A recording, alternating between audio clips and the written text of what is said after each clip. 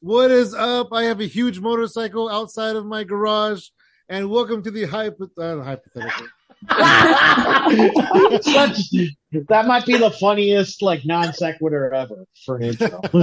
I went off script a little bit, so I forgot where I was and what I was talking about. Put that on the Patreon. Yeah. Take two, you Well, guys. yeah. Settle down. Welcome to the Gimmick Street Wrestling Podcast. I am Funky Sam Medina, and I'm here with comedian Pratik Srivastava.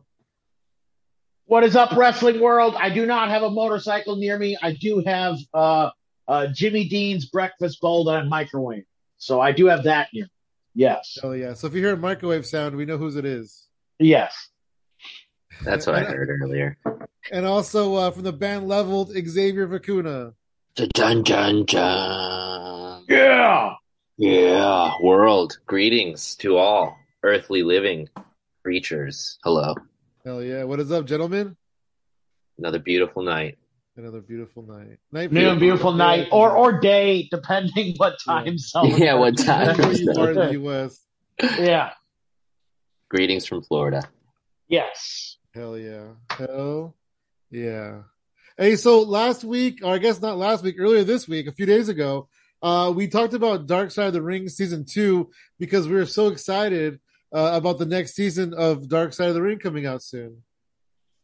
Yeah, we want to do a little retrospective of Dark Side, which again is a show that, I think it ignited a lot of casual fans' love of wrestling again. I know during the pandemic, it kept me going during the pandemic for sure. And it's a damn good show. Whether you're a wrestling fan, a crime fan, or just a fan of good documentaries, it's amazing. They got a new season coming out, I believe, on Sunday, May 28th. And we just want to celebrate the new season by looking over some of our old favorite episodes because we weren't on the air. Our show was not on the air when Dark Side of the Ring was on the air. So we're like, hey, let's go back and pay tribute to this very killer documentary series. Yeah, it's crazy because there's been a lot of doc series in wrestling that just come and gone, but I feel like Dark Side really stands out. Yeah, it really satiates the palate for not only a wrestling fan, but like Pratik said, fans of just like gritty drama, riveting crime stories. Like this is, quite literally the dark side of wrestling. We're seeing stories, that you would think are, urban legends, and some things turn out to be true and very dark, no pun intended. So it's a really well done show. It's enjoyable. And yeah, like it definitely, kind of whet your palate during the pandemic and you just wanted to consume and binge, and a really binge-worthy show. I'm really looking forward to season 4. So yeah, it's been fun revisiting all the episodes and all the seasons. And a great show to rewatch. Like there are things I picked up in certain episodes after a second viewing, Yeah, definitely something you want to revisit, and especially the two-parters, talking Brian Pillman, Benoit, Owen Hart. Some of those were just, you have to go back, and kind of relive that. And you can. It's wild. It's wild, man. Hell yeah. And for our listeners out there, if you have Hulu currently, they are all available. All 3 seasons are available on Hulu. I hope they put the new ones on Hulu as they come out. That'd be cool. Ooh, yeah.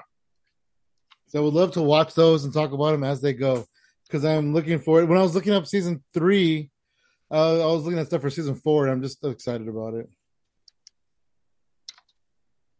And maybe at the end of the episode, we'll talk about what the new season. We'll see. According to the Google search page, the first episode of the new season is going to be Tammy and Chris, or Chris and Tammy. Oh, that's going to be a juicy one. Like, yeah, I like last week we were talking about how Sunny's going to get the conjugal visit so she can do an interview for the show. Chris and I we were on top of the world. We were in this trailer once. Oh man, Candido. Yeah, that'll be an interesting one, man. Tragic story through and through for Candido, but really, I mean Tammy too. Oh yeah. for both. Both of them, yeah. I mean, dude, like the thing is like when she came around, like when Candido bust into the business, she was 19 and hot as hell. So like, they definitely like put her through the ringer, I guess, is a mellow way of putting it. Yeah, different time, different era. But this week we're here to talk about season three, I Or mean. season 3. Three. Three. Yeah. 3D.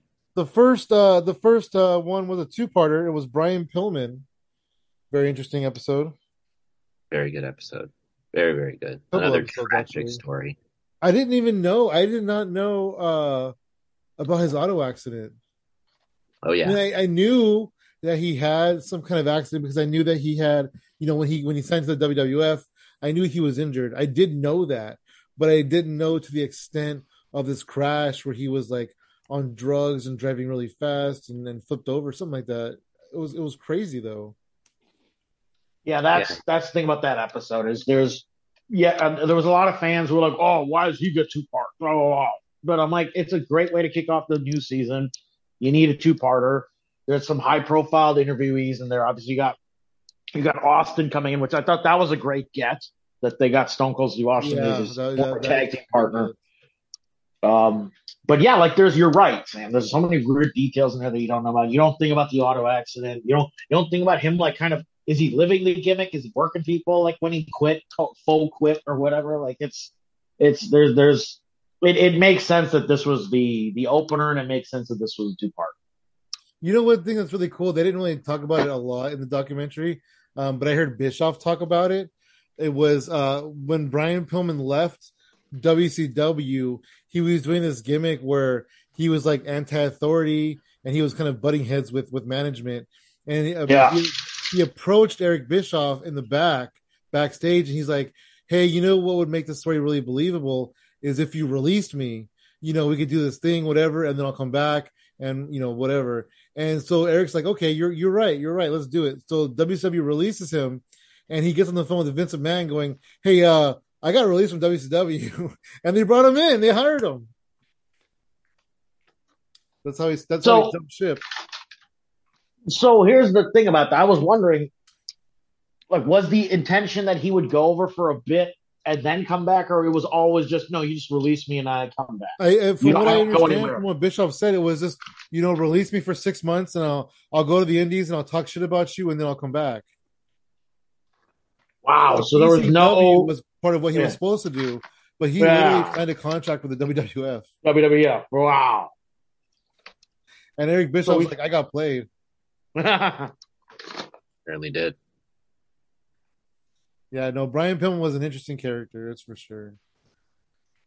He was, and his own worst enemy. And I think that plays a huge part, not only in like his, untimely demise, but the demise of his career. He was no longer Flying Brian after the accident.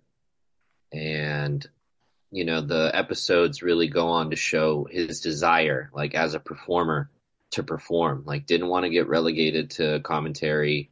He just wanted to go out there and do his thing. And like, that's heartbreaking, right? Like as fellow performers, we can kind of relate. Like that shit sucks. You want to go out and do what you do, but you done hurt yourself and you can't. So it's tragic, man. It's a really sad story, but hey. You get to hear from the Pillman family as well, including AEW upstart Brian Pillman Jr. And I believe he was getting a little bit of a push at the time too. It almost felt like this Dark Side episode was a little bit of a promo for him in his wrestling career as well. Yeah, but I feel like as of late, they haven't really been doing much with him. No, he's cooled off completely. If anything, it's kind of a shame that this episode, because there were so many eyes on him at the time, you would think a big program would have come into fruition for him. Yeah, I think he had a match on Dynamite kind of correlating with the episode or something along the lines of, and now I think he's like working the house shows. I mean, he has matches and stuff sometimes. Yeah, he's still doing his thing. But mostly on Dark for a while. I mean, he was in a tag team at the time with Griff Garrison, and people, I don't know this, but people were saying that Griff Garrison was really bad, and so they split them off. And I think Pillman Jr. is in a new tag team now, but I don't remember who he's with. But yeah, I hope he does well. Yeah. He's an MLW Another. still, I think. Oh, he's still at MLW. I think he is. I think he was in the Battle Riot. Oh, that's good for him. By the way, It's the good Battle that- Riot's on YouTube, so I recommend everybody in the world go watch it. MLW Battle Riot. This was the 5th one.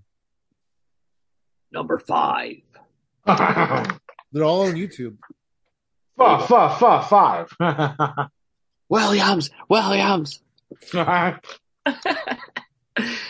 Okay. I almost called the episode last time Williams 316, but I didn't. That would have been amazing. That would have been good. Wow. Williams. Yeah, Stone Cold had a very meaty appearance on this. You know, he talked a lot about the blondes and their and then of course, how can we forget the fucking the controversial gun segment of Raw? Oh my gosh. Oh man, that's one of the most like infamous moments in Raw history. Didn't Raw almost get canceled because of that incident? I don't know. I don't know. I think they got a lot of heat. And then they had a lot of heat, but it was all on Sundays, Sunday nights. Oh, was this on Heat? Oh, No, it was on Raw. No, I know you were trying to make a pun, but I'm like, wait, was this on Raw or Heat? I don't remember now. Oh no. Yeah, no, they don't do cool shit like that on Heat. I mean, they did like in the first year, maybe. Yeah, Heat was cool for a minute. When it was on MTV. Remember that when was live too? Showed to the pay-per-views? Halftime. Yeah, that was so cool. Halftime Heat was good, yeah. Halftime Heat was dope as fuck, man. That was. I don't know why they don't do that every year. Right? Do something. And now with the simulcast, you can just air it on YouTube during the Super Bowl. Like people will tune in. Yeah, you can tune it on YouTube, exactly. And it could be pre-taped or whatever. Boom. So you know exactly how long it is. Trips, listen up. Come on, Trips, what are you doing? He's too busy asking Cody not to fight. Oh God, the Tom fight, Hunter. That's what you would have done. That's what you would have done, Uncle Hunter. Uncle Hunter. Tom and Jerry ass. Yeah. We'll be seeing Dark Side of the Ring on the Cody Rhodes story. Oh God. Season 5, WrestleMania, Cody versus Roman. 4. Yeah, I think the season will open with Cody Rhodes and will close with Brawl Out. So the next episode was Nick Gage basically, and when I first saw this, you know, whatever 2021, I wasn't really into the GCW stuff. I didn't really know much about it. I've definitely in this year 2023, I really learned a lot about Nick Gage and who he is and what he's about. And I was telling Xavier before we press record that, you know, whenever I hear from Who the Bell Tolls, that gives me goosebumps because like his entrance is so like intense and it's so like crazy and it's just super cool. So this episode was crazy because they definitely made him a villain in a sense, like somebody who just kind of wants to hurt people and doesn't really want to, you know, respect wrestling, I guess, in a way, because the whole David Arquette thing happened. Oh yeah. Do you think this episode made him more of a villain, or do you think? I think I would say this episode gave him some heart for sure. Yeah, I guess that's true. More of a baby for sure. We definitely got to know him a little bit better and stuff. But yeah, I didn't really know who he was for time too well. Yeah, I don't know. Seeing that scene where he had to get like airlifted or whatever from like the light tube. Inside of his. Yeah, I think he was fighting. Like, what was it, like the death metal? Not death metal, but death. It was like a death tournament or something, right? Yeah, like it was tournament of death or something. Death tournament or something like that. I googled it recently because somebody was talking about it and I looked it up. It was like in 2011. That just goes to show. I was going to say Moxley was there too, if I'm not mistaken, right? That'd be cool. I could see Moxley being there because Moxley was in the CZW stuff pre WWE, so I can definitely see Moxley being there. CZ Dub. They're still around. They got like rebranded though, right, or something. I'm not sure what they're doing right now. I think Leo Rush just became their champion. Oh, that's interesting. I know somebody just became their champion recently. Yeah, I saw the recent card. It's like Rich Swann versus Leo Rush, I think, for the world title. So one of them is champion. Maybe it was Rich Swann. I don't know. Good for them. Hell yeah, yeah. And so that's crazy if Rich Swann and Leo Rush are going for the world title because that's definitely not the CZW that like Nick Gage and John Moxley were in. Yeah, just a little bit different. Yeah. But so in this episode, one thing that I feel like somebody was really in the wrong here because the person who presented David Arquette with the idea of going into a match with Nick Gage definitely did not have anybody's best interest in mind. They just wanted to see destruction. They didn't want to see a car crash. I feel like because David Arquette said, "Yeah, sure, I'll wrestle anybody," but he didn't know who Nick Gage was, and he didn't know what Nick Gage was all about. And so I feel like the person who said, "David Arquette, do you want a match against Nick Gage?" That person, it was not very nice. I I mean, think also were they probably thinking about like, hey, this will bring eyes to the pro. They were just thinking about money. Yeah, They were maybe thinking that about like, too, because it wasn't a GCW main event, and it that was probably didn't not, bring a lot of eyes to the table. or was sorry, yeah. I was watching, I was watching these old GCW shows, and one of the matches it was Nick Gage versus Hornswoggle, Oh geez. boy. and after the match, Nick Gage was cutting a promo, and he said, "When they told me the idea of me going against Hornswoggle, I was against it. I was like, no, I'm not going to fight Hornswoggle. But then I was like, you know what? I almost killed David Arquette, so why the fuck not almost kill Hornswoggle too? Oh god. That's hard. Yeah, He's hard. He's the hardest. he really is. I It was always a good. say, I've been saying that Nick Gage is everything that John Moxley is trying to be. Okay. There's a little bit of an authenticity. So I knew a little bit of Nick Cage before this episode, but to me, I became like a huge Nick Cage fan because of this. Like I started going back and watching all this stuff. I was never the biggest death metal or death match and hardcore match fan, but this episode really kind of enlightened me to like what death matches of this new era are about and the Yeah, science behind using a light tube. Like it's not just, I mean, it can be gratuitous, but there's methodology behind it, you know. And I do think that because of this episode, if you look like on TikTok and Instagram now, there are so many reels, and I send you guys some of these reels of like light tube, like guys just going into light tubes, girls running into light tubes, like the light tube menorah, where it's like just a bunch of light tubes being smashed. Like, and I think there is this sort of, igniting of the culture for deathmatch wrestling again. I think this Nick Gage episode and the GCW and CCW, I think that's all part of that movement, and it's kind of like a revival of sorts of deathmatch wrestling. So yeah. this I didn't episode think is about very that. important. It is. I think it is very important to the hardcore match movement. And yeah, I think Nick Gage comes across as very like, yeah, I just want to kill everybody. But you go through this episode, he's just a hardcore, just wrestling fan, a student of the game. I mean, clearly he's had, tough times on his hand. If someone's resorting to drugs and robbing banks, like they're on tough times. So, I'm sad. It's one of the few dark sides with like a really happy ending.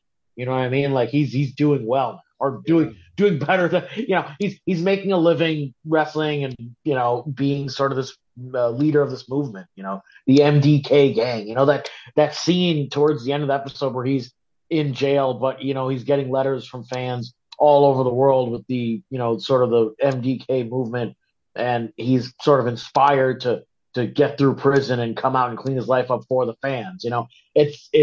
It's a good episode that's that good. sort of shows the fandom of wrestling to Yeah. these guys and girls and the power of the fans. Where's my fucking gang at?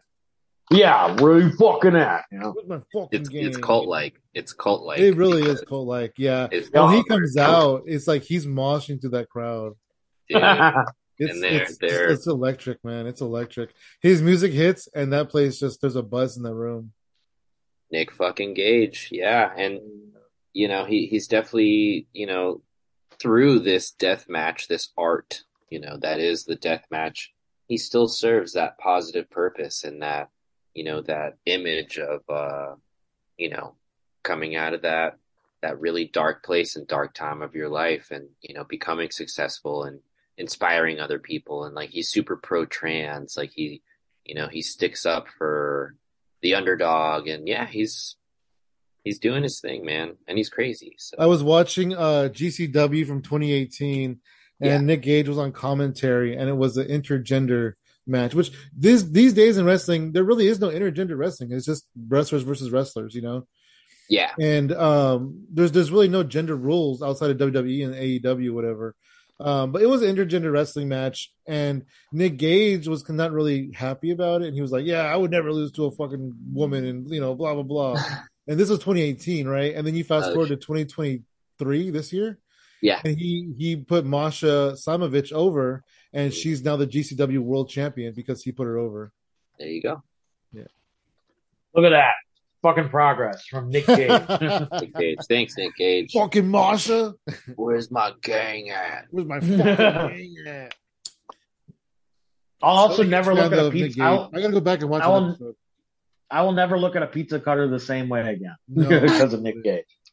I have. It's funny because in our garage, there's lights up top, and the lights burned out at some point, and our landlord came over and he changed the fluorescent light tubes, but he left the other ones.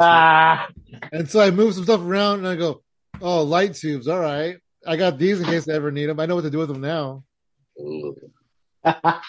That too. I will never look at a light tube the same way again. No.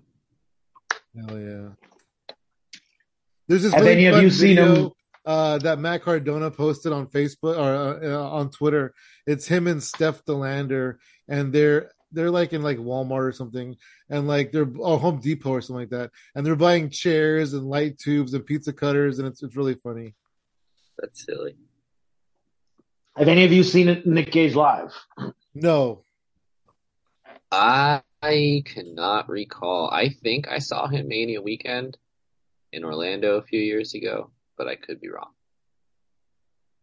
We went to one of the late night GCW when we were in Dallas last year for WrestleMania 38. We went to one of the late night GCW. He wasn't wrestling on it, but he was there. And yeah, again, like he was just there, kind of like he kicked off the show. He told everybody, "Fucking stick around, don't fucking leave early. I don't care how fucking tired you are." Like he kind of gave he gave like a promo because it was already like we got there at 12. They didn't start till 1. Like that's when the opening like ceremony started. So actual bell time was probably 1:30. Do you know what show it was? Do you remember what the name of the show?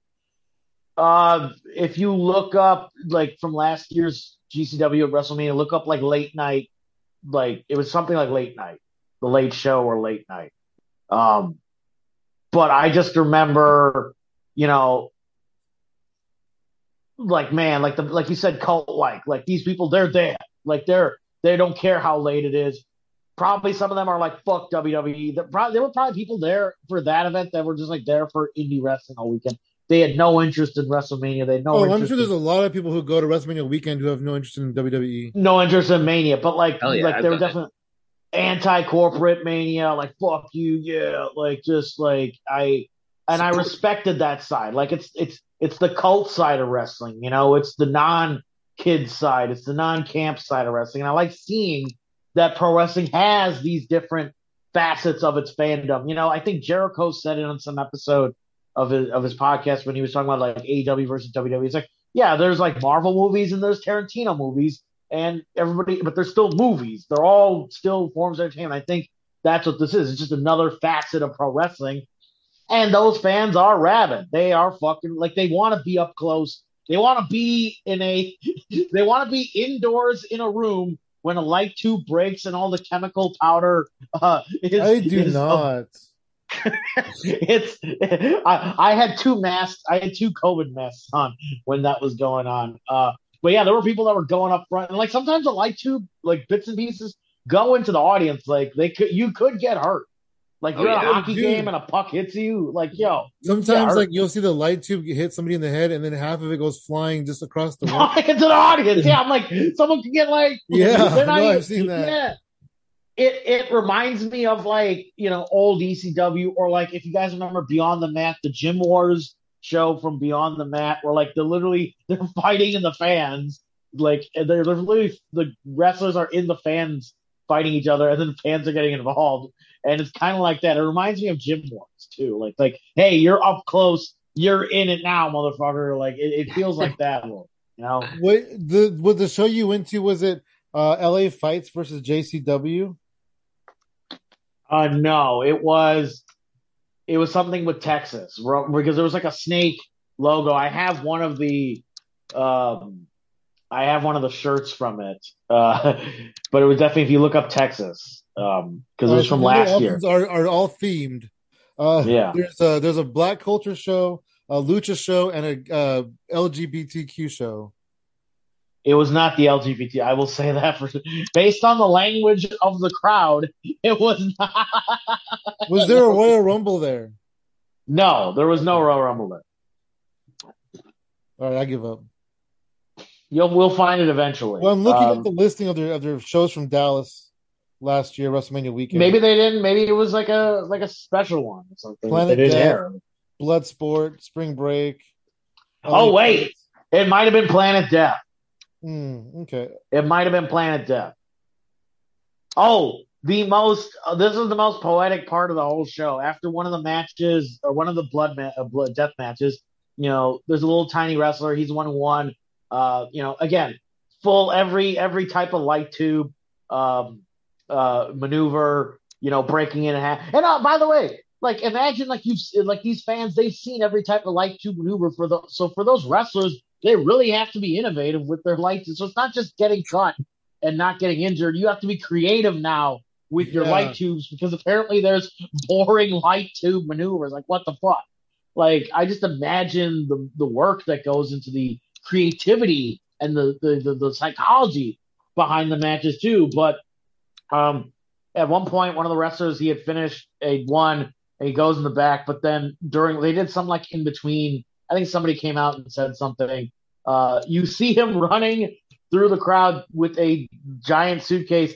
Bloody wrestler has to go set up his merch. And I'm like, man, that is the artist struggle right there. This dude just put on a deathmatch clinic, and now he's got to go fucking set up his merch table. Like, man, it never ends for these guys. It never ends. Gotta respect that grind. Yeah. He's all dripping blood on the shirts and stuff. He's dripping blood on the like. I love it. Yeah. Why not? I'll pay extra. I mean, I feel like, and I definitely I think I bought something from him. Something like, you feel that merch because you're like, these men and women, everybody are out there bleeding, literally. Yeah, I'm gonna buy a sticker. All right. What do we have next? I got off track here.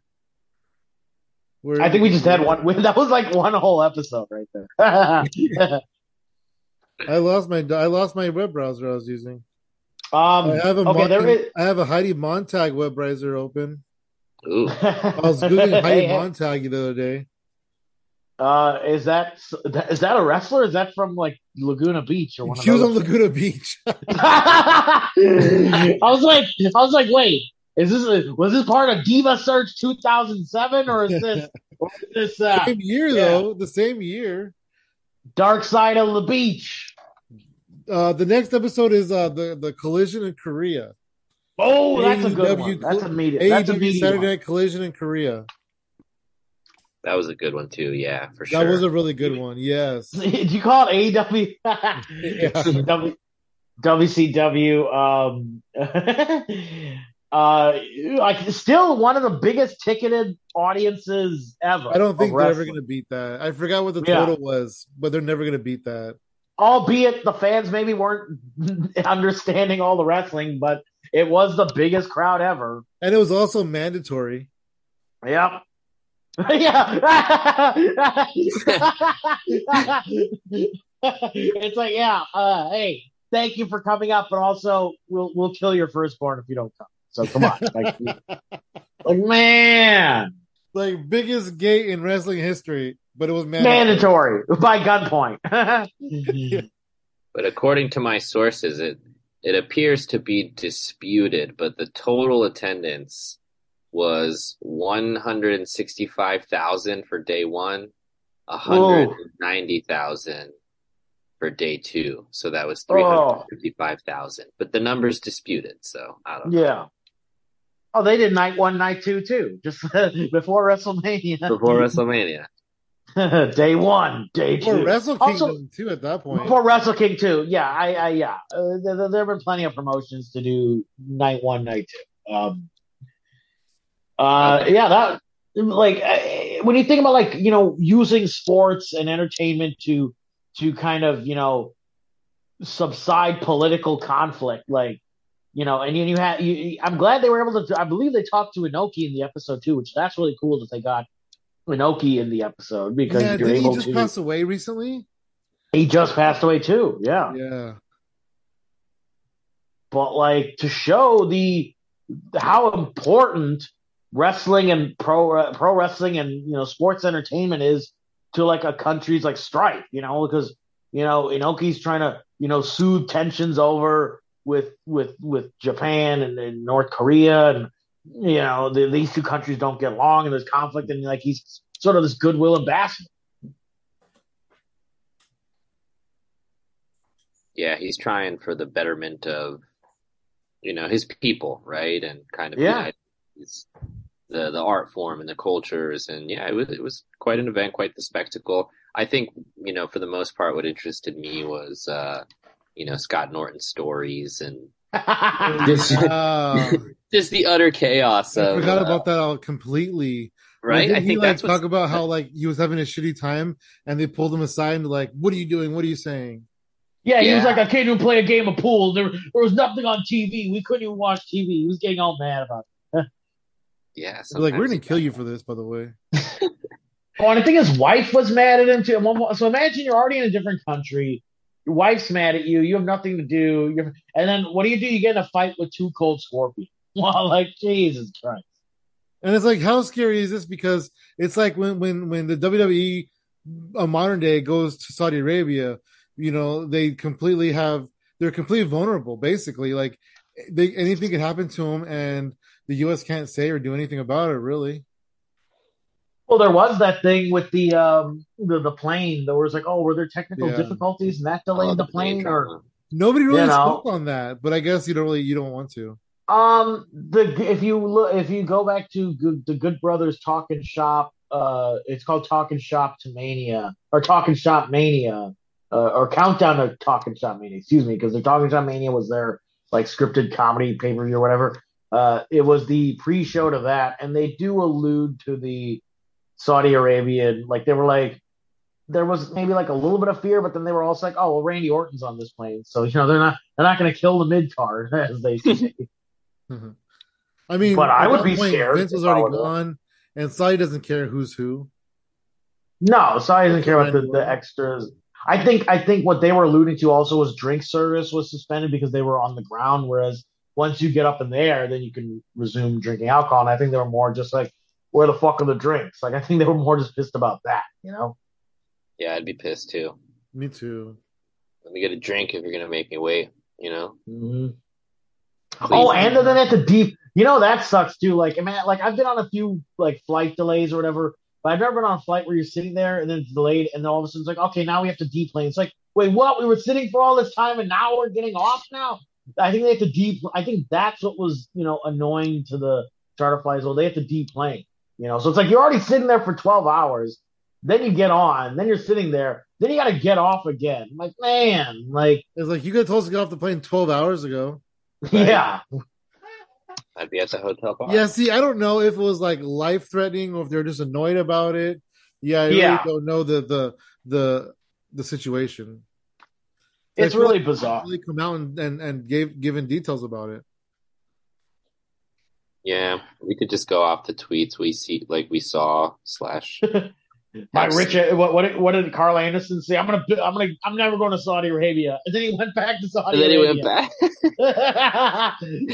And he's like, I'm gonna build a hot tub for my rich Asian wife, brothers. Money They all talks, man. say that. I feel like there's a picture of the late Brody Lee too I feel like kind of in the background, just like what the fuck, like Poor Brody. like Oh, there's a story he told of Jericho where so at the time his gimmick, him and Rowan were the Bludgeon Brothers, so they had those big fucking bludgeons, which those were fucking cool. I love yeah, that All gimmick. those big yeah, They that hammers. gimmick Yeah. was hard. with the big hammers, they rocked it. I thought their gear, it was kind of when Game of Thrones was on the air too, which I mean I didn't watch, but it made sense for the time, and they were the right guys to do that.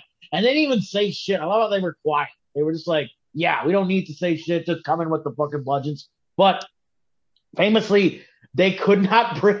Vince was like, "You're bringing the bludgeons to Saudi Arabia," and Brody Lee goes, "Vince, if we try to bring these or check these, we will get arrested. So we can't." So he brought the bludgeons.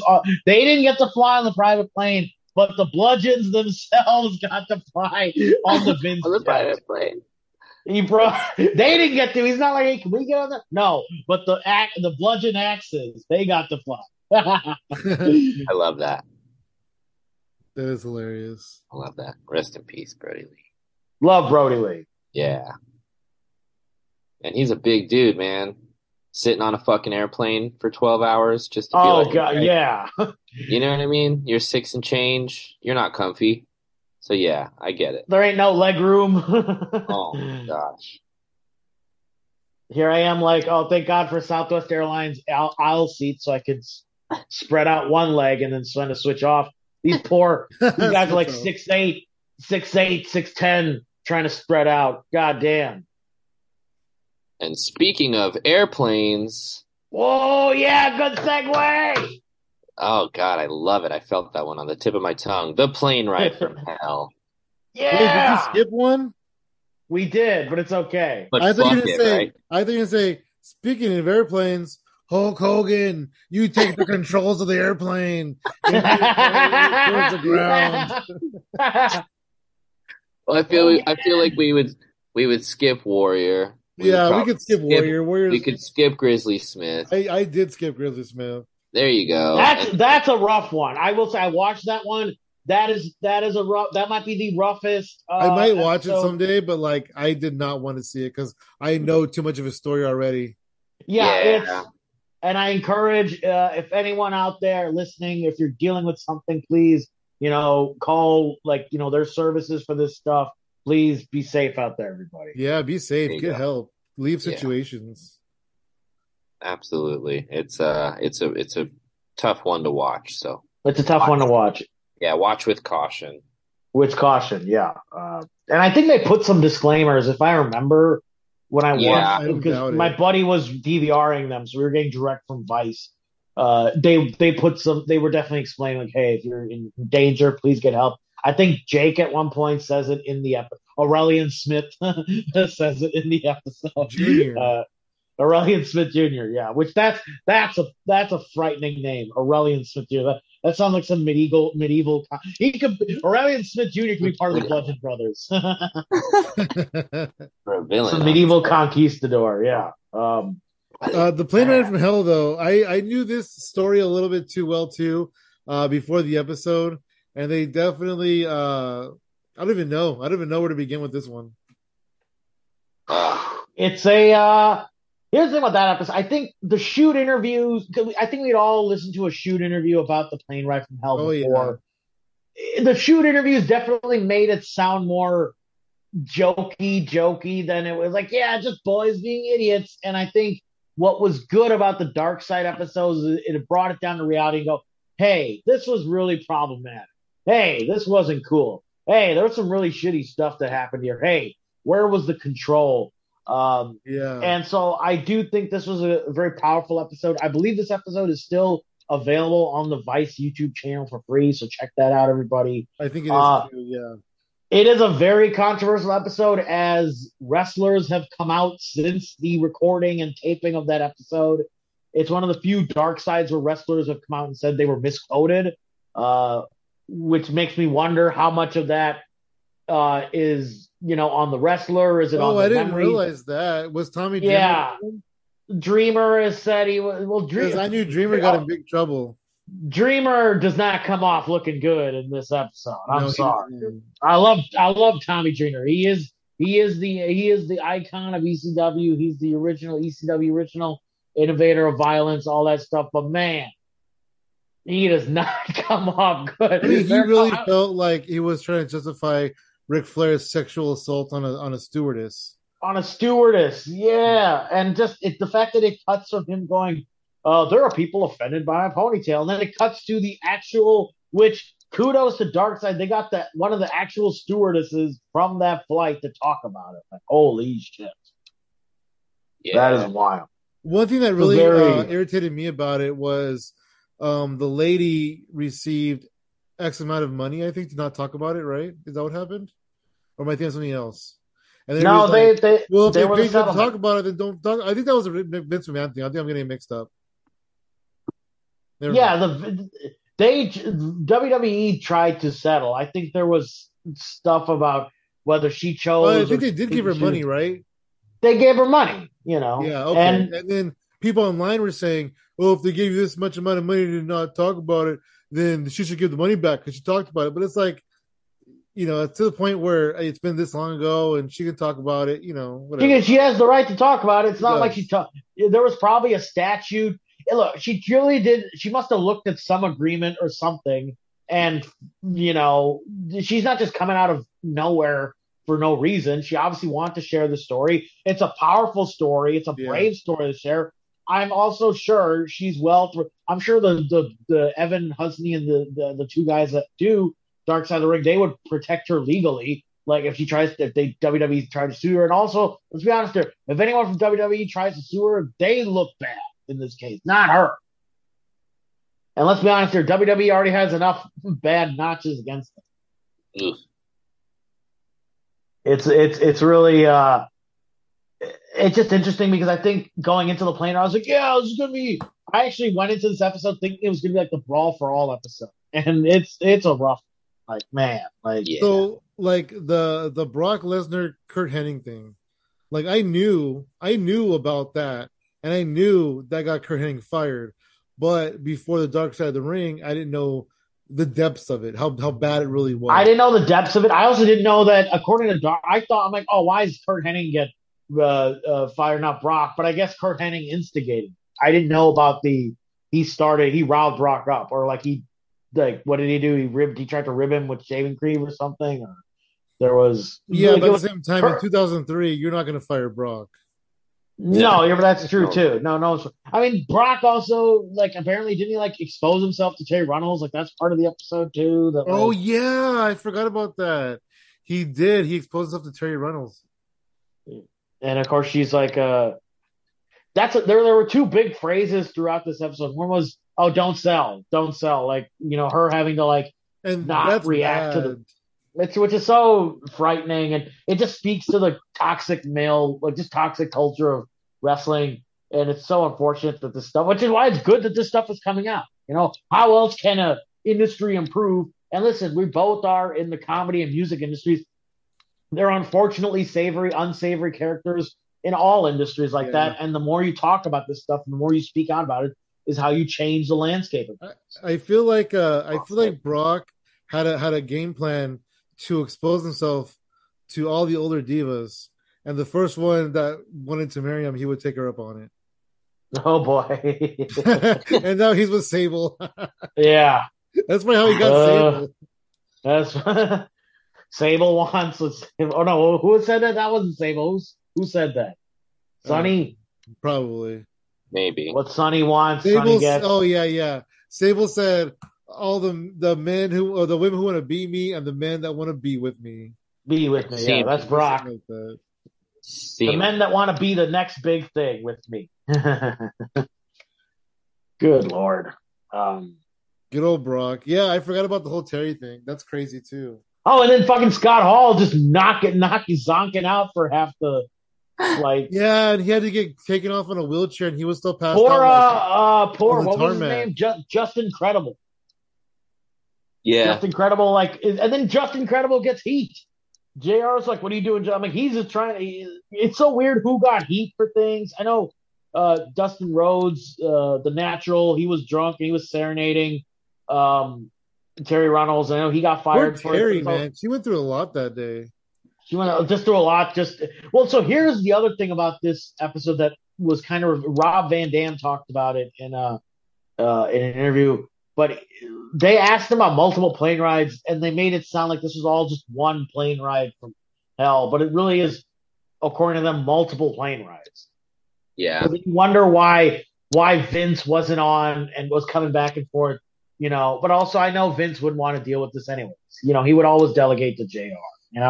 Um, but it can't be on JR either. How is JR supposed to control? I mean, I still all feel these like JR different should have been like, "Hey, shut the fuck up." Like he something. he gets in the intercom and goes, Williams! Williams! This plane is turning around! Williams! This plane has a family. Will somebody stop this damn plane? Oh, my God. Quit carrying like a bunch of government mules. It's going to be a slobber knocker. Yeah, here's another thing. Where was the Undertaker in all this? Because I know the Undertaker was a wild man too, but I can't imagine the locker room leader, aka Big Mark, Mean Mark Calloway. I can't imagine he's endorsing Ric Flair touching people inappropriately. You know what I mean? So I feel like the higher ups weren't on this, like a Stone Cold or an Undertaker. Man, that's quite a possibility. I don't think they even mentioned where they were.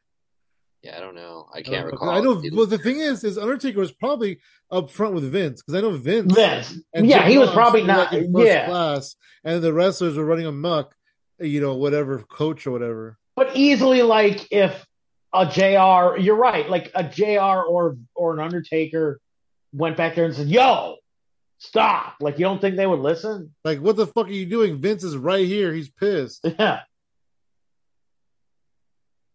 I feel like Jim Ross could have stopped it by just speaking up and being the loudest person in the room for a second. But at the same time, he's not a babysitter. It's not his responsibility. He's not a babysitter. And also, what I think, I was reading this from just, if you look at his face during this whole episode, he is not happy. This might be the worst. He is not in the best mood in this episode. He's just like, if I could talk about the plane ride from hell one more damn, he just looks miserable throughout this whole thing. What it sounds like to me, and I do think what Rob Van Dam, I mean, again, he's stoned all the time, but he makes sense.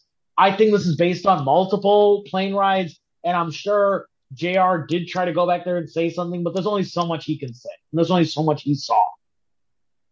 Yeah, that too. And you have to, I don't think he saw the Flair thing. I think he saw. I don't think anybody really knew because he cornered her in the back. Yeah. It's fucked. And half these people are on drugs or and then half the people also oh, that's just Flair being Flair. Who cares? That's what the attitude a lot of them had. Yeah, and then also maybe well, I'm not endorsing this. I'm not saying but I do maybe the wrestlers were they didn't know what the extent of the, flight, how much of it was they were obviously they were under duress and they were forced, but did the wrestlers catch that? I know in the actual documentary, the flight attendant does mention that Dustin Rhodes comes over and tells Ric Flair to cut it out at one point. So clearly Dustin, in his sort of daze and sort of demeanor and his drunkenness, he does come over. Well, at least that's what she says, that he comes over. Did you say Dustin or Dusty? Dustin. No, she's referring to Goldust.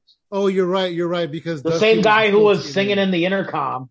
I'm guessing, so JR comes on to talk about the intercom stuff with Dustin harassing Terry Reynolds, and then he also mentions in the fuselage thing where literally the Brock Lesnar and fucking Kurt Hennig are hitting the fucking fuselage. Which up against the emergency exit. That's such a bungled story too, because first it was, they hit the emergency exit, then it's they hit the fuselage, then it's, well, they're not actually going to break the plane open, but the plane would have had to land, but they wouldn't have actually broke the door open because of the force of the winds, so it's so bungled, that story, where I'm like, I thought they were about to break the emergency handlers. You know what I mean? That's what I thought too, he threw them against the door. And so it's such a bizarre. There's so much. We forgot about Michael P.S. Hayes' ponytail getting shaved. That too. That was Gosh. X-Pac, right? X-Pac, That was right? the way Mike Chioda describes it, he's like, yeah, X-Pac, then he's holding up the ponytail like he's holding up the title. He got the title, goddammit. The Beer Wolf. Oh, I love it.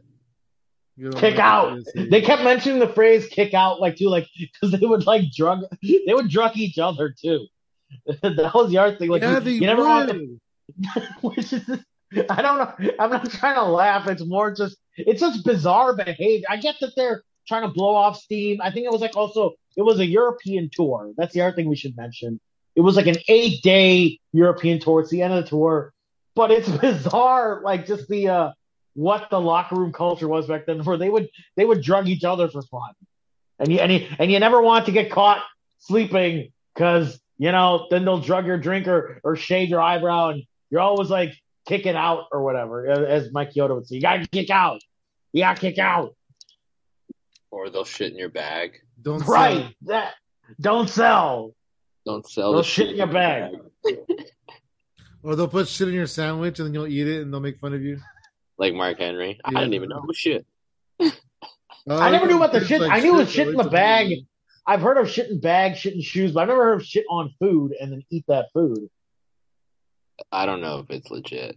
I hope that. They put shit in Mark Henry's sandwich. He did put shit boy. in sandwich, didn't he? But I don't know if he ate it or not. World's strongest stomach. I know food. Oh, there's an urban legend of Mr. Fuji serving somebody's dog to them or something. Like what the fuck? Is that where they got it for the Al Snow storyline? Was it Al Snow? Was it Pepper? The hardcore dog?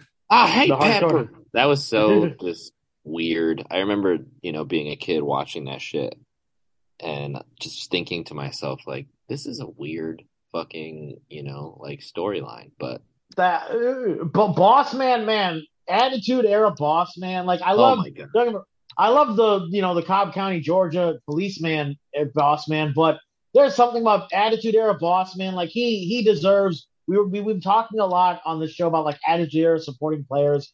Gangrel's up there, Jeff Jarrett's up there. Attitude Era Boss Man needs to be up there too. He's such a huge part of that. That's how I remember and will remember him. Ray Trailer, serving pepper steaks and climbing on top of Big Show's. Big Show. He's chaining up Big Show's dad's cast.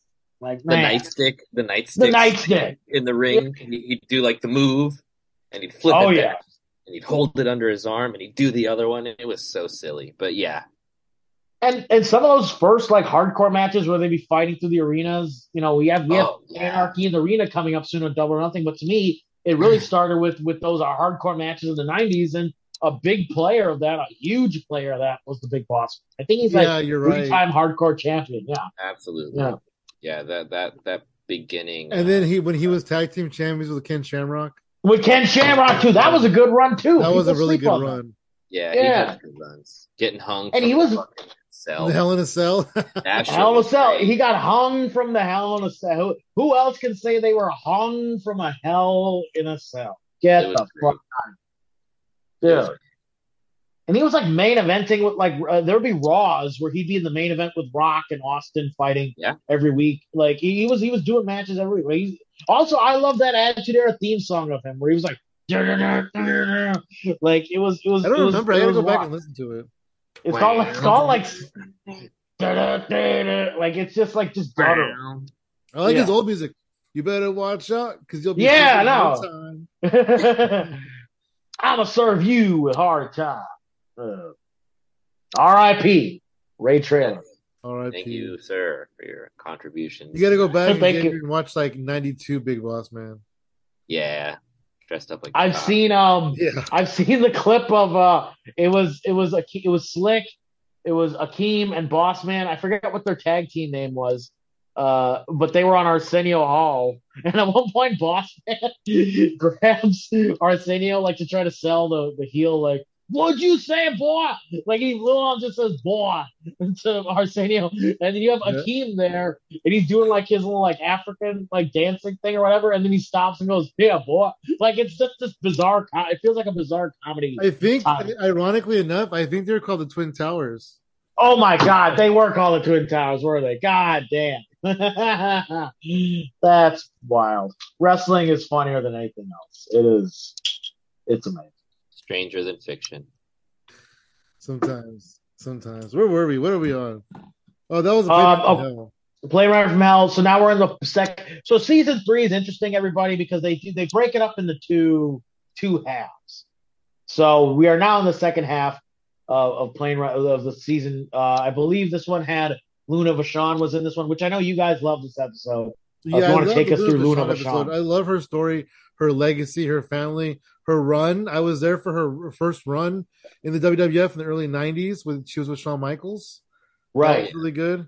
You know, up to her little fizzling out in WCW in the late '90s. Yeah. It's a shame because I unfortunately I wasn't like watching too much during her early run, but it feels like when I came in during the Attitude Era, she was kind of like with the oddities and she was kind of the comedic sort of. It's a shame that fans don't always get to remember her. She was a tough badass who could beat the fuck out of people, and I Uh, wish. One of her, I mean, I guess I don't know her heyday in my opinion, Yeah, WrestleMania 9 when she was in Shawn Michaels' corner, yeah, because Sensational Sherry was in Tatanka's corner, Ooh. and so they like kind of were beefing at the time because I love it. she wanted Shawn Michaels and she hated Shawn Michaels. Good times, good times. But the Do problem you? for her, the problem for her mainly was she was ahead of her time because she was a women's wrestler in the days where women's wrestling wasn't really anything. Yeah. No, like she could put on a 20-minute match, and she just wasn't appreciated for her Right. contributions. She was a Um, valet. She was just a valet, which definitely was beneath her by far.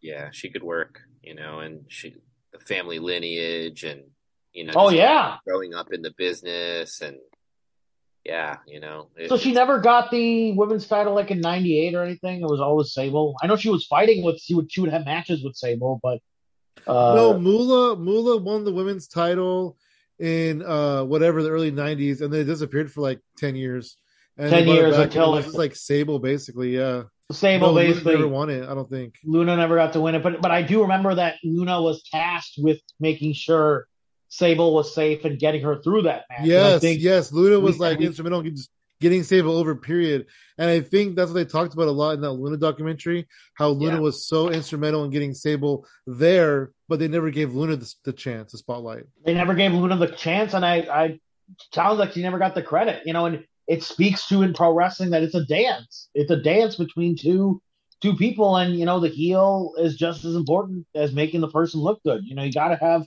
the technicians that make the workers look good. We just had the Bad Bunny Damian Priest match in Puerto Rico. Damian Priest deserves huge credit for making Bad Bunny look good. Kevin Owens deserves huge praise for bringing Austin back from retirement, making him look good. It speaks to the other behind the scene elements to this art form, and that's making the face look good. And Luna never got the credit she deserved. Yeah, You it's know, true. It's true. was she ever like a? I'm trying to remember like some of the older. We've talked a lot about video games on the show. Was she still a playable character in some of those old like '90s games? There was a game. It was, I want to say, it was Raw. It was WWF Raw, and she was a Right. playable character. Yes. Okay, great. So she did get some. Yeah, well, knowing WWE, their residuals are shit, but I'm sure, it's good to see that fans could play as her back in the day, in some regard. There was some element of creating a match with her. I didn't see the Yeah. Johnny K9. I don't really know who that guy is. Yeah, I didn't either. It was an interesting episode though. Just like it's Any like an thoughts, Xavier, about it? yeah, I didn't really know anything about, Johnny K-9, but it was cool kind of, seeing his story about the whole biker gang situation and just like drug trafficking, like super Breaking Bad style. And again, you have to put yourself into that time frame, right? Because, similar to the plane ride from hell, like people were kind of getting away with things that were under the radar, away from social media. Right. Even law enforcement and all that stuff was like different back then, right? So, really interesting episode and learned a lot about Johnny K-9. Didn't know about him before, but know a lot about him now. Chris Canyon was pretty interesting character. That was a great He never episode. really lived up to his full potential. There was a thing he said. Was it in Dark Side? I don't think he said it in Dark Side because he passed away, I guess. But there's a thing he said where they said they didn't push him because he was gay or something like this. And then John Cena was asked about it, and John Cena was like, "No, we didn't push him because he wasn't very good." And that got huge backlash online for John Cena. Jeez. Oh, this came out in response to the Dark Side episode, right? They asked him on a different. Context John Cena said that in. Okay. Let me look it up real quick. But it's a shame that he had to live this life where he was like living, not his true self, because of the gay stereotypes and the way people right, or just the homophobia back then. It's a shame he couldn't be out.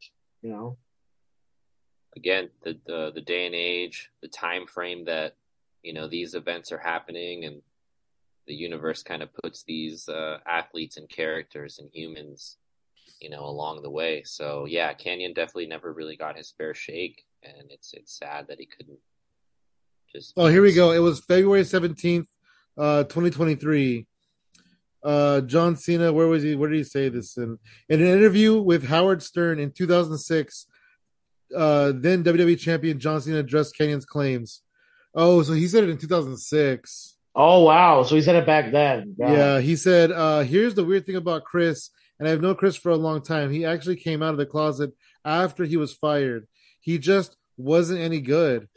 He was hired by WCW initially for like a demon persona. He called Morty, and then he goes on to talk about his career.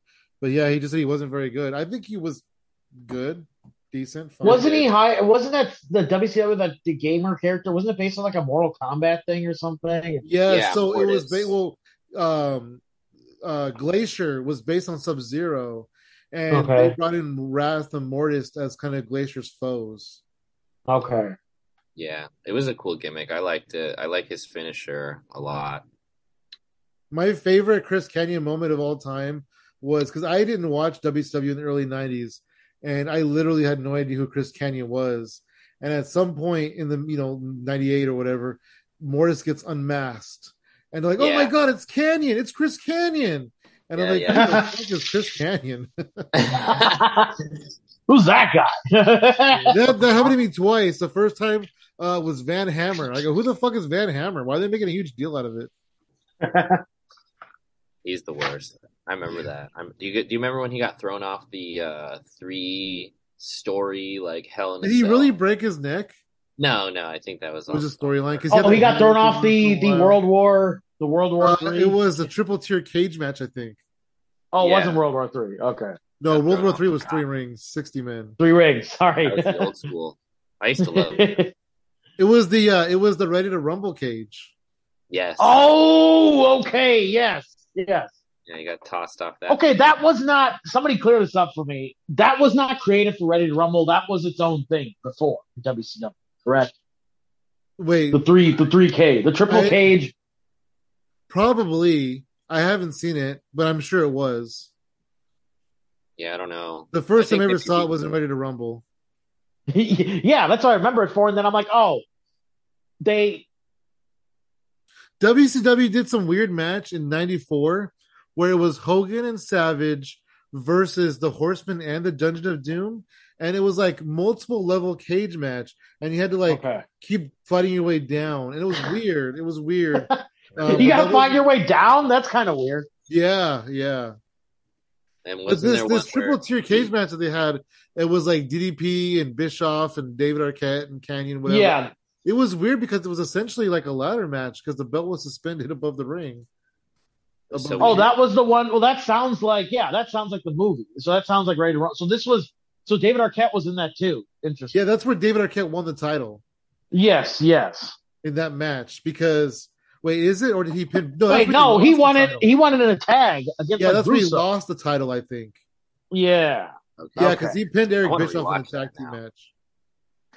That's how I love. How that's how he won the title, was pinning in a tag match. Like he pinned Eric Bischoff, who is not the champion in a tag. Not the champion either. I think that's why sometimes it wasn't just also that he won; it was the method. in which he. And they I think started calling fans him were. Mr. Cox. I forgot that. They We should should do also Dark do Side a of the Ring review on one him, day on of David Arquette. we should review the You Can't Kill David Arquette, the documentary about David Arquette wrestling. That's a wild one too. I saw that one. Yeah. It's rough. There's some tough moments in it. I gotta watch it. I haven't, but I'm down. It's on. Do you have Prime? I do. Last time I checked, it was on Prime, I think. Cool. I'll check it out. Yeah, we'll do a little episode. Any other notable season 3? I know the season sort of ramps down with the steroid trial. That's, I believe, how the second part of the season closes out. Any The only memories thing, of that? that I really want to touch on with the steroid trial was the fact that they got Jerry McDivitt, because that was The infamous Jerry McDivitt. The infamous. That's the first time he's publicly said anything really, without being a lawyer. Mm-hmm. I love how he has a title too. McMahon has given him a couple titles. I mean, he's thrown down against some heavyweights. Yeah, he's a hell of a lawyer. Gets them out of a lot of hot water. Oh yeah. He's gotten him out of a lot of shit. Good old Jerry McDivitt. I felt like I haven't watched that one in a while, but I felt like he comes across like a huge ass. Yeah, he comes across like he doesn't care. But he's Vince McMahon's lawyer, so should he come off in any other way? You know what I mean? Is he currently Vince's lawyer? I think he is, but he's winding down. I think he wants to wind down, but he's got a faction. he's got some proteges. He's like Sting, and he's got a Darby Allin equivalent. Basically, they should make him a wrestling character now. Can't leave me, damn it! I know you don't want to be a lawyer anymore, but do you want to be a wrestling manager? Yeah, a wrestling lawyer manager for your young. The old guy kind of brings on. I can see Vince calling Jerry McDivitt Clarence Mason. Oh God! Hey Clarence. Hey pal. I can't think of any other lawyers in wrestling, just like Clarence Mason, really. Mark Sterling, I guess. Mark Sterling. But I can't really think of any other lawyers in wrestling. Yeah, I can't either. Clarence Mason's the only one I can really think of in the WWE. He was Jim Cornette's lawyer. Oh yeah. Clarence Mason. The Dynamite Kid episode. I'm a huge Dynamite Kid guy. Benoit. That whole Dynamite Kid, man. That whole grouping. Talk us through the Dynamite Kid episode.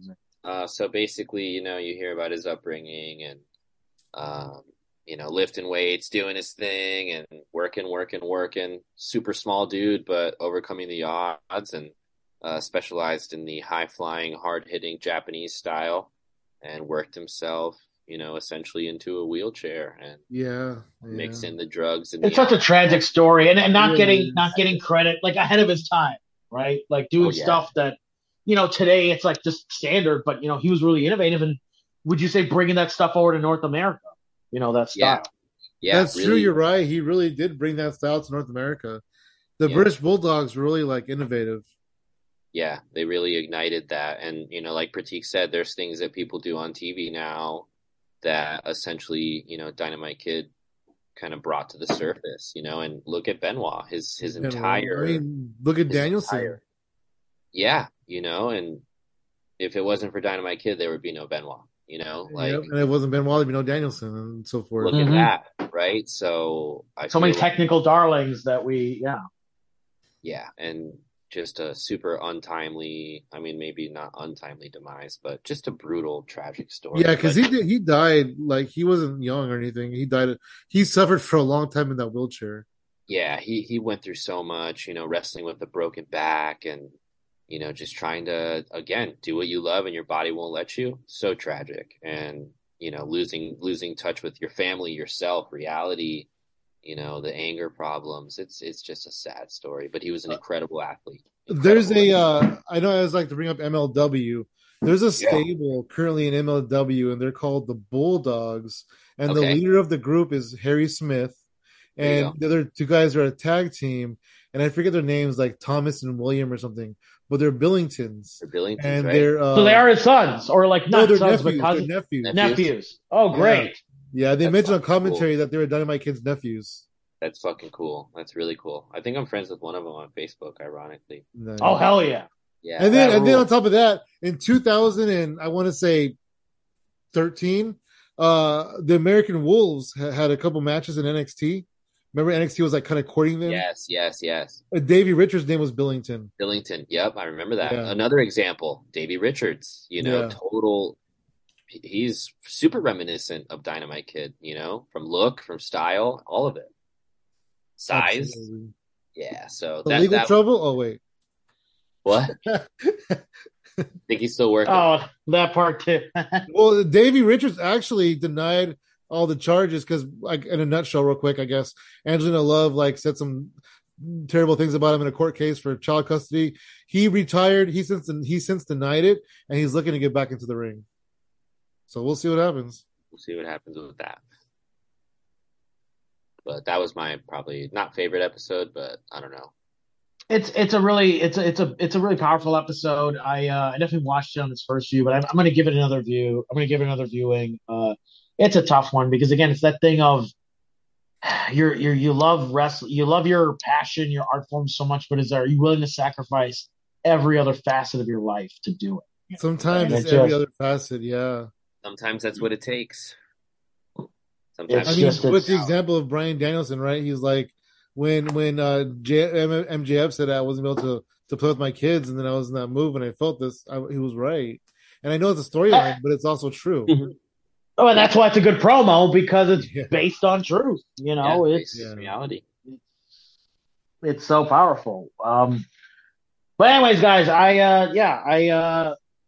I'm really excited about the new season. I mean, again, if you like wrestling but you want something, it tugs on the heartstrings in a different way, and it adds perspective to the history of this great art form. So I really encourage our listeners, if you haven't checked out Dark Side, if you're like, oh, I think I heard about it, or where do I get Vice, or blah blah blah. I mean, a lot of these episodes, they're on Hulu, they're also on YouTube. You can find them everywhere. Really encourage everybody to seek it out. There's 3 seasons, probably like 30-ish episodes on there. It's a good time. It's worth checking out for real. Absolutely, it's worth the watch. The visuals are impeccable, and the reenactments are great. It all ties together. Acting. So well. The shadow acting, the reenactments. I believe they use indie wrestlers in those reenactments. They do, I think. Yeah, they do. Yeah. So kudos to them. Kudos to the creators. All the best for season 4. I can't. Yep. Yeah, giving more people jobs.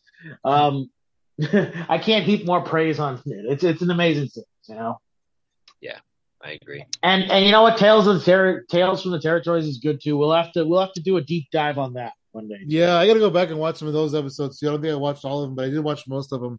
And you know what? It wasn't. I think it took a couple episodes for it to grow on me, but I really liked it. It's a lot slower paced because it's hosted by a bunch of old guys. They do it like in a campfire roundtable. I think that's they cool. do. Yeah, that's cool. I gotta peep that. Yeah, it's fun. Definitely check it out. It was like an episode, and which is historic. They focus a lot about each episode. They talk about a territory. Like they'll talk about Hawaii one episode. One episode they talk about AWA, and one episode they talk about USWA, and Memphis. They tell these stories. Memphis, and just you hear about the territory days being so wild, and you're like, oh man, these dudes are fighting people to the back of the locker room. That's insane. Yeah, it'll be good. I'm ready. I think I got to step off now, guys. But if you want to keep doing news or something, feel free to go ahead. All right, you want to plug your social media, Pratik? Yeah, you can find me at Pratik Comedy on Instagram, pratikcomedy.com. I got dates all over the country coming up, possibly even around the world. We'll see. I might be overseas for a brief period this summer. Wow. We'll talk about those dates. We'll chat soon. Please support this podcast. Please support Xavier and Sam on their performance endeavors, and hopefully one day we can seriously do Gimmick Street Live. I can't wait to do one. That'll be really cool. All right, guys, take care. Bye, Pratik. There. How you doing on time, Xavier? You want to talk about Collision? Yeah, let's get Collision in. Hell yeah! I was really surprised I guess not actually. Now that I think about it, Warner Brothers Discovery, whatever it's called, announced it previously to before AEW actually announced it that they're adding it to their lineup, and that was pretty exciting. Yeah, it was exciting news. I got the text pretty early in the morning from Oh, my from best Tony friend. himself, Yeah, Tony Khan, like, man. hey Xavier, you better watch the news today. We were hanging out in Jacksonville, so he's like, "Dude, I told you." That's cool. And the logo is a lot like the Nitro logo, which is pretty funny. But a lot of people online are complaining about it. But it's like it's TNT. Like let's let them have it. Yeah, let him have it. I think it's cool to pay homage. I think a lot of people, particularly like Bischoff and like other people, are Yeah, like real. I don't know, not stuck in their ways, but they have their opinions, right? I'm I I'm think really it's into the Nitro era. That's like one of my favorite eras. yeah, and I don't think it's the worst thing to pay homage. I don't think it's the worst thing to kind of say thank you in a way, and it's cool. And for people like us, it brings us back to that. Yeah, And exactly. in a sense, I feel like AEW is almost trying to deliver that, alternative product and the grittier, edgier content, right? That we all so desperately crave and have been craving. So I think it's fucking cool. I liked it. It made me feel like a kid again. So seeing that logo and that the colorway and the red and yellow, it was dope. I hope the set looks cool. I did too. Yeah. What do you think about Dark and Elevation going away for this new endeavor? And then before you answer that, I just want to say, word is that people online were saying that Warner Brothers was unhappy with AEW, and then when in reality, Warner Brothers is like, hey, you know what? Get rid of these other shows because we want all of your shows on our channels. Yeah, I think it's okay. I think it's cool. It's good for business. I personally was not watching a lot of Dark and Dark Elevation, I would put like if I was bored, I wanted something on, I would put Dark on because it was convenient. which is But cool. yeah, I And wasn't it's seeking it out or anything. yeah, in the beginning, I definitely was when it was on Mondays or whatever. I think it probably still was on Mondays towards its demise. But I personally wasn't watching it. I would watch if Kenny was on there or if Or somebody you Mark like, Rollins, exactly, like an yeah, indie somebody that I'm worker, like, oh whatever. yeah. So I think it's okay. I think change is good. I think doing another show is risky, but you got to take risks and you got to place your fucking bets. And it's a show that I would watch. I'm not going to be watching live most of the time because it's a Saturday night. But I Yeah. will watch it later. And I don't know where, I mean, it's going on tour, right? I assumed it was going to be shot in Orlando for some reason, but if you want it to pop, I think it should be on the road. And, Yeah, no, you they're know, going on tour. I think they spent a lot of time in Canada for the first month or two. I saw that. And then there's the drama of where's the first show going to be and the whole CM Punk thing. Um, I'm not sure. I'm not sure. Lots of reports, lots of rumors and talk, but I don't know. I don't know. We'll know. We'll know tomorrow night where the first show's going to be. So Are they? Oh, yeah, that's right. They're going to announce it. yeah, Yeah. I mean, people are saying Chicago, but that's just people because are. of Punk. Yeah, and then there was a rumor that apparently got debunked that they were looking at Daly's place in Jacksonville as like a plan B, which I was like, oh, if it's there, I'm going. Like that's cool. Yeah. But I think that got debunked. So hopefully it's in Chicago. Hopefully Punk shows up and we'll see. Because otherwise, I don't know. I don't know what to do or what you And would do. there's a rumor that at the last, like, Punk was ready to come back, and at the 11th hour, Tony Khan said, "Oh, by the way, we're not bringing back Ace Steel." And rumor has it that that was a deal breaker for CM Punk. Yeah, So we'll see. We'll see what happens. we'll see. We'll know tomorrow for sure. Um, I'm but excited either way though, and I hope it goes well. I am too, and I feel like they have an opportunity to do not like an official brand split, but like kind of an unofficial brand split a little bit, where these people focus over here, these people focus over here, and like bring back Thunder Rosa and Miro, like they're teasing. Yeah, get Andrade back in there. Yeah, Build up your roster. I don't think it's the worst idea. And like you said, like if it's not like drastic, like this is Raw and this is SmackDown, but if you kind of build it up and just have people appear, you know, on their respective shows, I think you could really kind of spread the talent out a little bit. And hmm from what I read, there'll still be opportunities for like indie talent. for like ROH tapings, and I don't know if Rampage is going to focus more on like the lower level Well, yeah, talent. is Rampage leaving or is that still going to be on too? I think Rampage is still That's probably going to be their dark. I assume I can't attest to what route they're taking with Rampage, but I mean, it kind of already is their dark. right, essentially, but they still have those heavy hitter matches to kind They of do, they do. Yeah, like they'll have like Ozzy Open and the Young Bucks, I think, or something. right. They'll Was on spice it that a up. few months They'll ago. they'll have Jay White on there. They'll I mean prior to him signing, right? But they do the attraction match to kind of reel you in. So it'll be interesting to see what they do with Rampage. Yeah, yeah. They did a lot of stay tuned for Rampage, like on Dynamite. Like I'll be on Rampage or whatever. They'll do a Yeah, promo for Rampage just to get you kind of interested in watching it.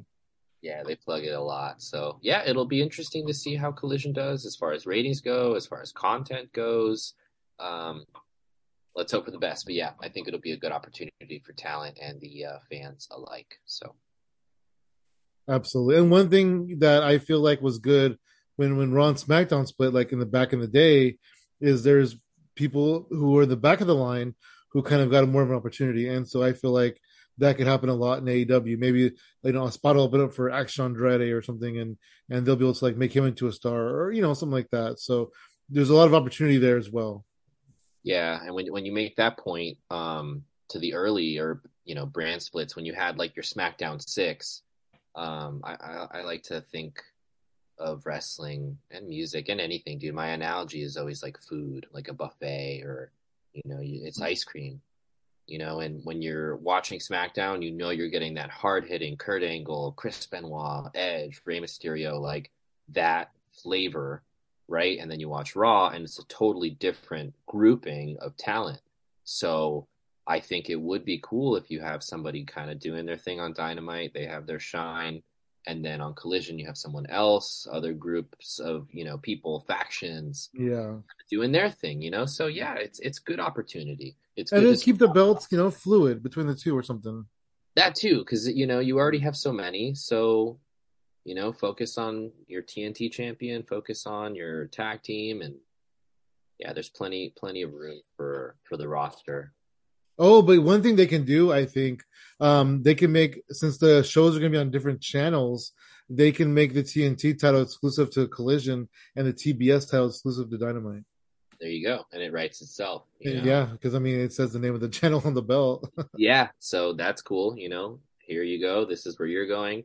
Um, yeah, and I like it. I like the TV title. I like the workhorse title. I think we've discussed it a few episodes ago. I think it's fucking cool. And yeah, if it has that kind of seniority where it's on that respective, brand or show, I think it's cool. And it just gives it that much more substance. Yeah, yeah, absolutely, That'll be cool. absolutely. Anything else you want to hit on before we get out of here? Uh, I guess just good vibes to all the wrestlers who are dealing with injuries right now. I think that's Oh, there is a lot of those going around. There's all like the they're love like to all. contagious these days. Yeah, all the love to all the talent. I think Pratik likes to discuss a lot how these people are putting their bodies on the lines for us. So I think everybody kind of deserves their flowers and just good vibes and good energy. So heal up and thank you for what you do for us. So that's my piece. Hell yeah, hell yeah. You gonna plug your social media, letting people know where they can find you? Yes, sir. You can find me on Instagram at Lord Xavier. You can find me on Twitter at Xavier Venom. You can hit the link tree. I have some dates coming up. Music, wrestling, it's all there. Smash it.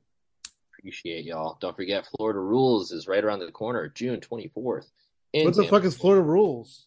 Florida Rules is a kind of metal and punk hardcore festival, Oh, that's mainly cool. hardcore punk. Yeah, that predominantly was annually in Tampa. My friend Tom, who's done so much for the Tampa and in general Florida hardcore scene, runs a show where it's just a bunch of bands from all over the state of Florida. And 40 Winters has played a few times, and Leveled is playing this year, so it's going to be cool seeing all my friends. And Oh, nice. Is it your first time on the tour on the festival?